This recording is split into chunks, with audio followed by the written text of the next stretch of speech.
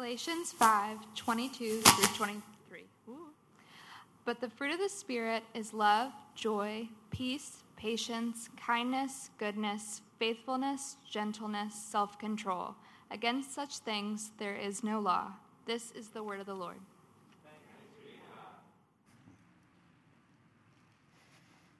Thank you, Kristen. Well, good morning again.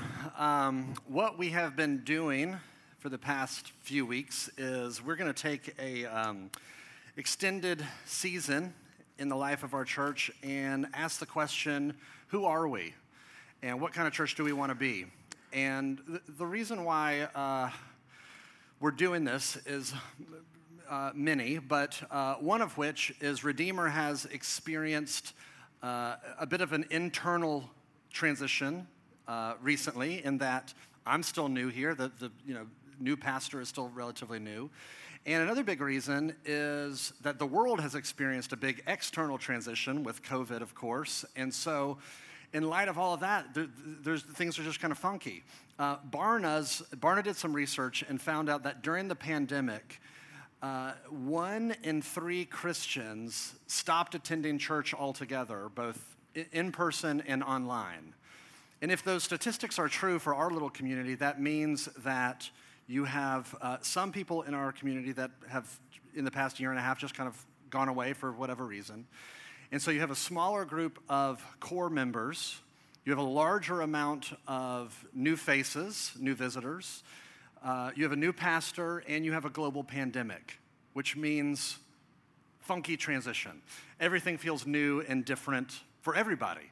And so our leadership got together and said, we need to take a season and just return to some of our core values, our core principles, return to our overarching vision, and think through, who are we as a church and who do we want to be? And so 2 weeks ago, we talked about that we want to be a storied church. Last week, we talked about that we want to be a grace-centered church. And today, we're going to talk about that we want to be a fruitful church. And I realize that's a little bit of that's kind of weird language. But what I mean by that is that in the Bible, when the Bible uses the word fruit, it uses it as a metaphor to refer to supernatural character change. That fruit is this image of supernatural character change. In fact, if you look at our little passage this morning, Paul is describing what happens in somebody's life when they become a Christian. The Holy Spirit comes in and produces this fruit. The fruit of the Spirit is love, joy, peace, patience, kindness, goodness, on and on and on.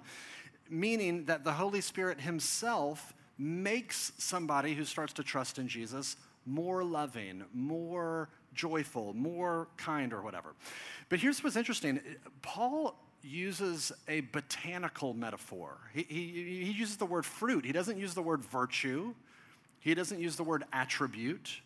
And I think the reason why he does is because he's using a word, he's using an image to try to capture something that is unique and distinct about Christian change over against every other type of transformation, over against any other kind of change. That Christian change is organic.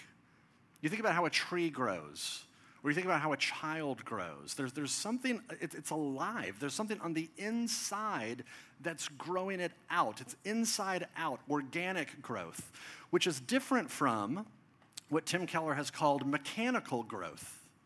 You think about it like this. If you want to make a pile of firewood grow, what do? You call up your firewood person, they roll up with their truck, and their truck bed's full of firewood, and they take it and they throw it on the pile, and the pile gets bigger, it grows. But it's only growing externally. It's outside in mechanical growth.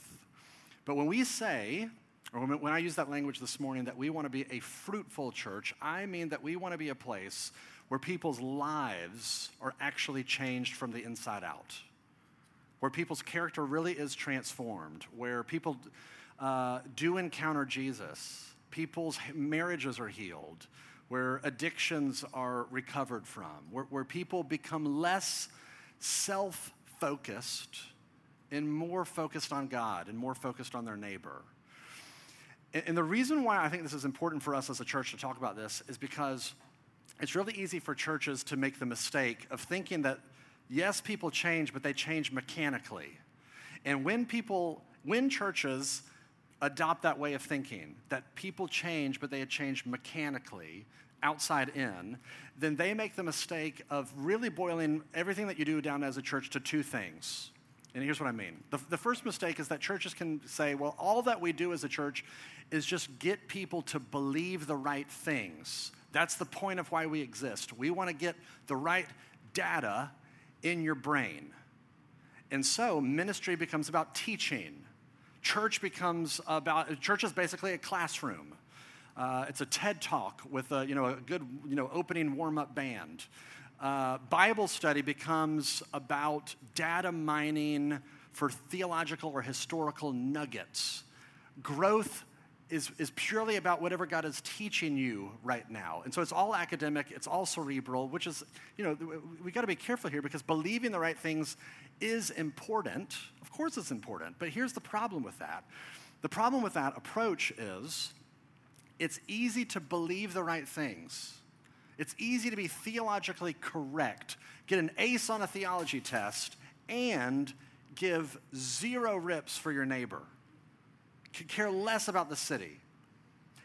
And it's possible to be theologically orthodox and still be cold, rigid, racist, materialistic, self-righteous.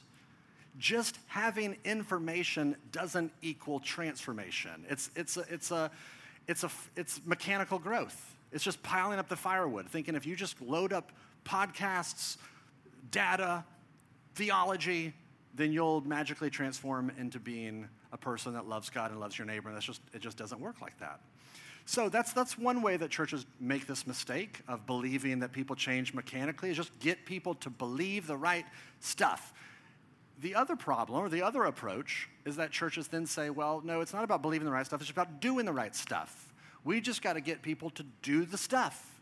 Just sign up to bring the meals and show up at the Bible study and sign up to serve at the soup kitchen and go pray more and give away your money more and fill up your calendar with more stuff, which means ministry is not teaching, ministry is activity. Some of y'all might know the name Willow Creek. Willow Creek is a big mega church right outside of Chicago. They've really influenced how church growth strategies have developed in the past number of decades. And their approach to ministry was basically create programs and get people to participate in them.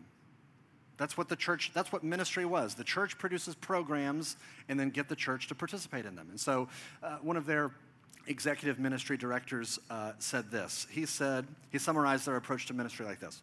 Participation is a big deal. We believe the more people participating in these sets of activities with higher levels of frequency will produce disciples of Christ. In other words, their whole philosophy in ministry was church produces programs, get people to sign up for programs, people become disciples of Jesus. They did this multi-year internal ministry audit. They just kind of evaluated all of the stuff that they were doing and whether or not it worked. And at the end of a multi-year ministry audit, they discovered, the result was they realized just getting people to participate in programs, that's a lot of P's right there, people participating in programs doesn't produce perfect disciples of Jesus. I tried to keep the P going, I couldn't do it. Just getting people to do stuff doesn't make people's heart love God more or love their neighbor more. Point being, activity doesn't equal maturity. It's just piling up the firewood. If you just stuff your calendar with religious stuff, it'll make you a disciple of Jesus. So here's why this matters for us, because we want and we believe that change is organic. It's inside out. But the question is, okay, A, what is that? What does that even look like? And then B, how do you get that to happen? What does organic Christian change actually look like? And then how do you produce it? Those are the two questions I want to try to answer with the remainder of our time this morning. What is organic growth? What does Christian growth look like and feel like? and then how do you get it to happen? So first, what is it? What does it even look like in real life? Well, I'll share a story with you that I heard a number of years ago that was helpful for me to conceptualize what I'm talking about here. This is a story I heard from another pastor named Ligon Duncan. He's a big wig in Presbyterian circles, Big Lig, as he's known on the streets. And he told this story. I don't know if it's true or not, but we'll just assume for the sake of the story that it's true, that there was this, he told it as if it was true, so we'll go with that, that there was this man in the Highlands of Scotland a number of years ago. He was a farmer, worked in the Highlands of Scotland, devoted atheist, could care less about the church, could care less about Jesus, and lived his life. And for, this man, as we all do at different degrees, had a temper problem. And whenever this man would, something would set him off, he'd be in the fields or he'd be in the barn, something would trigger him and he'd just get frustrated, he'd just lose it, go from 0 to 100 quick, and he would just kick whatever was near him. Kick a bucket, or kick an animal, kick a pig, kick a goat, whatever. And he, for whatever reason, there was this Christian evangelist that was going through his little area. And I don't know why, but this farmer guy went to go hear the Christian evangelist and heard the gospel preached and becomes a Christian. For the first time, he realizes, oh my goodness, I believe this stuff. I like this stuff. He gives his life to Jesus. His eyes were open. His heart was open. He trusts in Christ. He becomes a Christian, goes back home, lives his life now as a Christian. First couple weeks, feeling good, feeling fine, feeling different. And one day he's out in the barn and something happens and he loses it and he just kicks an animal again. And after he kicks this animal, he has this wave of shame and he has this wave of discouragement, and he stops what he's doing and he goes inside and he goes into the kitchen where his wife was. She was at the counter, and he sits down at the kitchen table and he puts his head in his hands and he starts weeping and he says, "It didn't work. It didn't work. I trusted in this Jesus thing, and I'm still the same old angry man that I've always been," and he's just so frustrated with himself, and he's weeping, and his wife looks at him and says, "Sweetie, look at you. You are weeping over your anger. You've never done this before. There is something different about you. You have a different relationship with your sinful anger inside of you." And what she's pointing out is, yeah, something has happened. Your sinful anger didn't just get deleted from you. It's still there, but your relationship to it is radically different. You grieve over it. You hate it. And that grief, that hatred over this thing in you is going to translate into a renewed battle against it. But here's the point. Something inside of him got activated. There was an interior life that was new there. And so the question for you and me is, if this is a question that's even interesting to you, if you want to know if you're alive spiritually, how would you know? If you want to ask yourself that question, how do I even know if I'm growing, if there's anything spiritually alive inside of me? Maybe the best way to answer that isn't to look outside of you to something external. How often have I been praying? How often have I been serving the poor? How often have I been reading the Bible? How often have I been doing X, Y, or Z? Those are great things to do, but they may be proof that you're spiritually alive, but they may not be. If you want to know if you're spiritually alive, you have to ask the interior question, which is questions like this: am I becoming more humble and less defensive? Am I becoming more patient with my neighbors and my coworkers and my spouse or my children or my roommates? Do I find myself becoming more patient with them? Do I find myself becoming less stressed out with life? Do I find my heart moving towards the kinds of people that 5 years ago I would have avoided? Do I have eyes in new ways to see injustice and poverty and brokenness in my city that before I just couldn't see, but now I see it and my heart is grieving over it in new ways? Here's a big one. Do I find myself saying the phrase, "I'm sorry, will you forgive me?" more often? Those are all signs of organic growth. of organic change. Or here's another one. Do I find in my heart Jesus himself becoming sweeter to me, more precious to me than I did 5 years ago? That's what the Spirit does, is he is making you more loving, more joyful, more kind, more gracious, more gentle, more self-controlled. In some ways, what he's doing, like that whole list, the fruit of the Spirit, is just a picture of Jesus, is what it is. Jesus is the one who is supremely loving. He's the one who's supremely joyful, supremely peaceful, patient, kind, good, faithful, on and on down the list. What the Spirit is doing is he's just making us more like Jesus. And we want to be a church where people's lives are actually changed, where as people encounter Jesus, where that happens in them more often, where people are becoming more and more like Jesus. In some ways, we're less interested in people becoming smarter or busier. We're more interested in people becoming more like Jesus. That's what we mean when we talk about organic Christian change. Okay, but here's the second question. How do you get that? How do you make that happen? What do you do? Okay, well, let's talk about it. How do you get that to happen? Here's the second thing. This is going to sound strange for a second. I'm going to do a little thought experiment. It'll take 30 seconds. I want you to imagine yourself as a piece of fruit. You can pick any fruit you want. You can have fun with it. It can be a kumquat. A plum-cot is a thing. Apricot, however you pronounce it. If you see yourself as a piece of fruit and you say, okay, how do I exist? How am I growing? How am I a thing? The only reason why you're a thing is because you're dependent on something else. It's because there is this thing that's bigger than you that is attached to you called a branch, which is connected to the tree.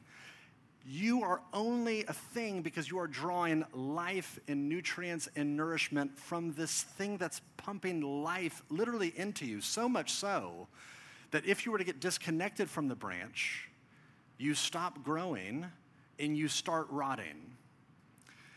Point being, one of the reasons why the Bible uses this language, this metaphor of fruit, is because change is possible, but you can't change yourself. This is radically different from every other religion. This is different from every other worldview that is out there. Christian growth is a thing, but it's only a thing to the degree that you're dependent on another's power. This is why it says it's the fruit of the Spirit. It's not the fruit of your willpower.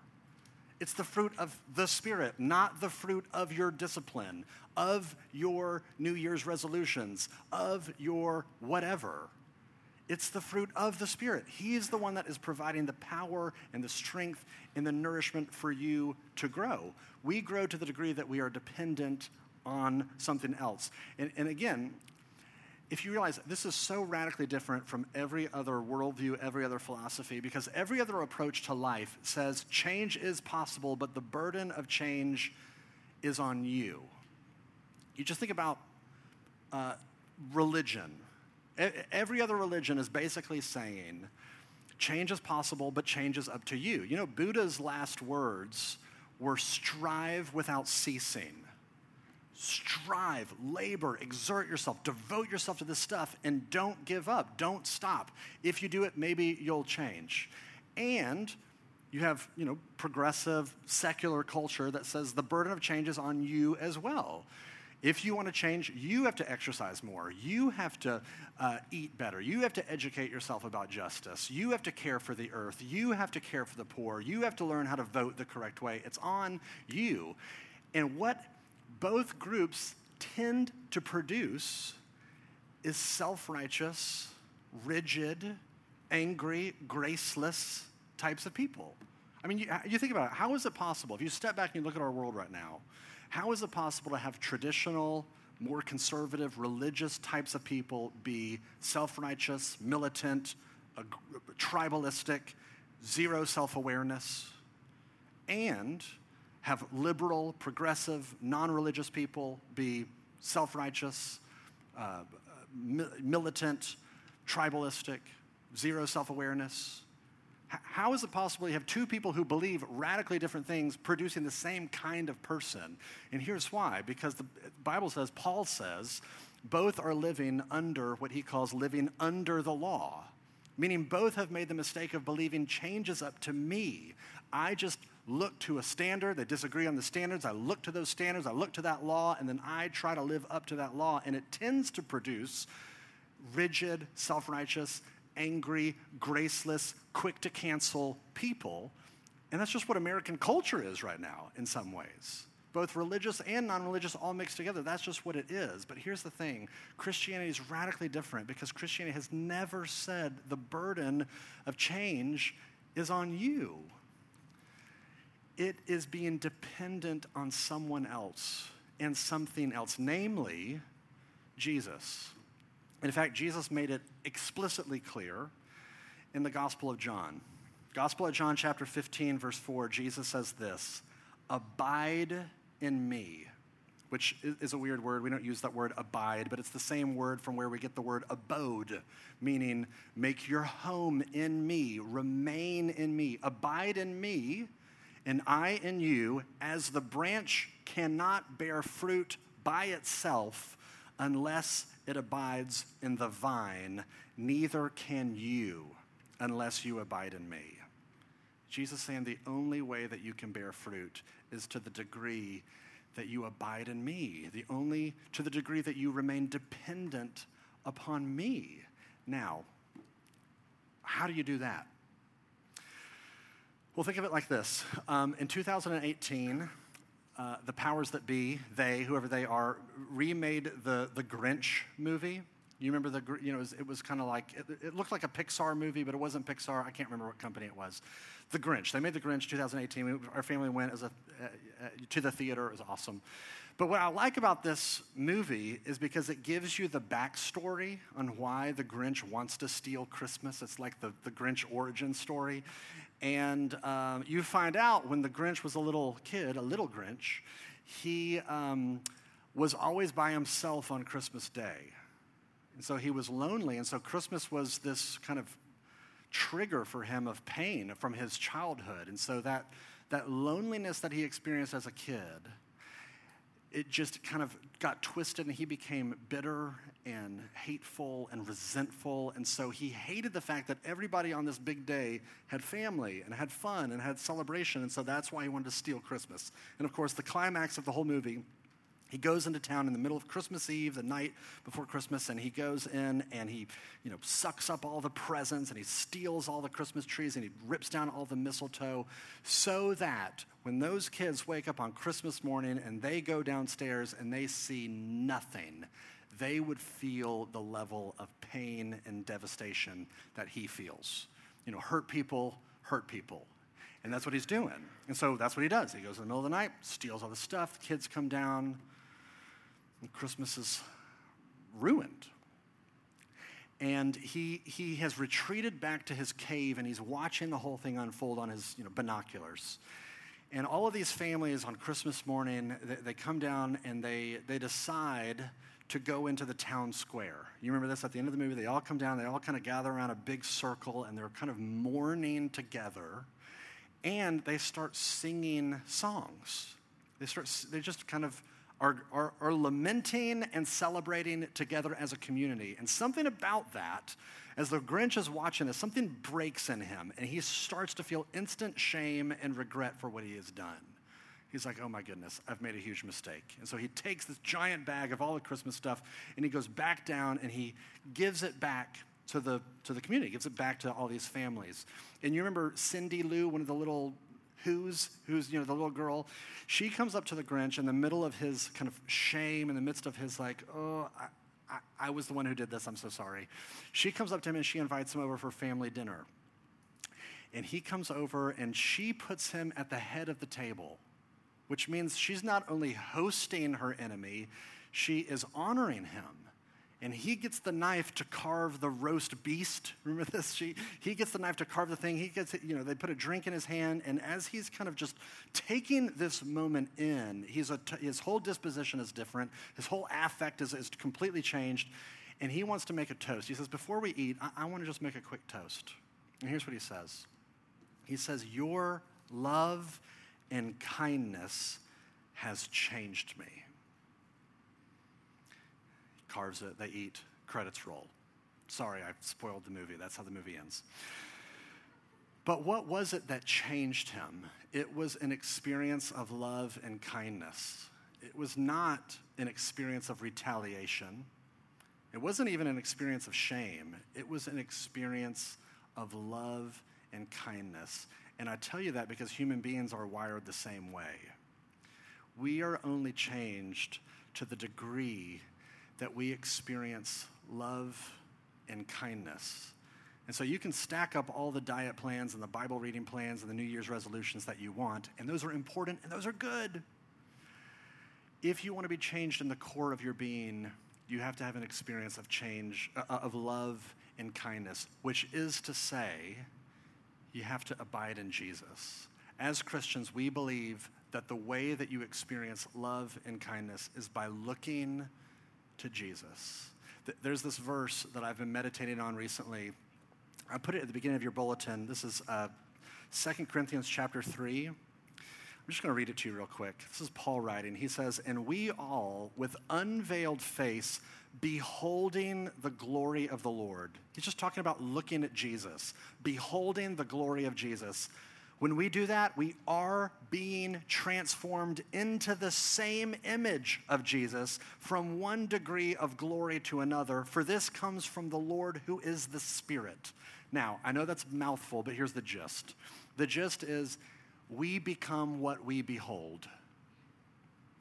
We become what we behold. And when we simply behold the glory and the beauty of Jesus, of who he is and what he has done for us, we, by the Spirit, start to have an experience of love and kindness. And that transforms us into the image of Jesus. But notice, it is simply by beholding. We don't show up with our resume. We don't show up with our report cards. We don't show up with our performance reviews. We simply behold the glory and the wonder and the majesty of who he is, and we drink in and draw life from the very fact that he loves people like us. You may be sitting here this morning and you're thinking, I don't belong in church. This is weird. I don't believe any of this stuff. I'm ready for him to stop talking so I can go get some more donuts and beat it. Or you may be here and you're thinking, this is great. I don't know what I believe about this. But I feel more like the Grinch at the beginning of the movie who feels wounded and tired and suspicious of people and bitter. Or you may be here and you're thinking, yeah, I've heard all this a million times, that Jesus loves us, blah, blah, blah. Just move on to like what we're supposed to do next. However you find yourself this morning, the gospel call would look at all of you and say the same thing, to fix your eyes on Jesus. Because when you see who he is and what he has done, that will begin to melt you and transform you from the inside out. The Bible says, when we were still sinners, Christ died for us, which means Jesus did not come for good, perfect, put-together people, because there are none. Those don't exist. The only kinds of people there are bitter, self-righteous, rebellious, troubled, wounded people like me and wounded people like you. And when you see the cross and you see a love that will not let you go, a love that is stronger than your own heart and your own capacity to sin and screw up, when you see a love that is even stronger than your ability to appreciate, that's what begins to overwhelm you. And so just like a piece of fruit, we continue to look to him and draw life from his love and from his kindness, and we don't look anywhere else. We keep beholding Jesus. This is why we keep coming to the table every week. This is why we keep talking about him every week. This is why we pray. This is why we read the Bible. This is why we get together. It's all different avenues, different means to behold the glory and the beauty of Jesus so that we might drink in his love and taste and see that he is good. So, who do we want to be? We want to be a fruitful church, which is to say we want to be a community, a place where people's lives are actually changed, where we are becoming more like Jesus because we are beholding the beauty of Jesus. That's who we want to be. Let me pray. Father, I do pray that you would give us eyes to see Jesus. Some of us, maybe even eyes for the first time. Some of us maybe eyes that have grown cold, have just feel like Jesus isn't where it's at. There's life to be found in better places, more exciting places. Would you convince us afresh, all of us? Give us renewed confidence in his grace for people like us, in his love for people like us, in his wisdom for foolish people like us, in his mercy for a world that feels so graceless right now, in his sovereign hope in a world that feels so hopeless. Help us to fix our eyes on Jesus and never look away, that we might be transformed into his very likeness. This is our prayer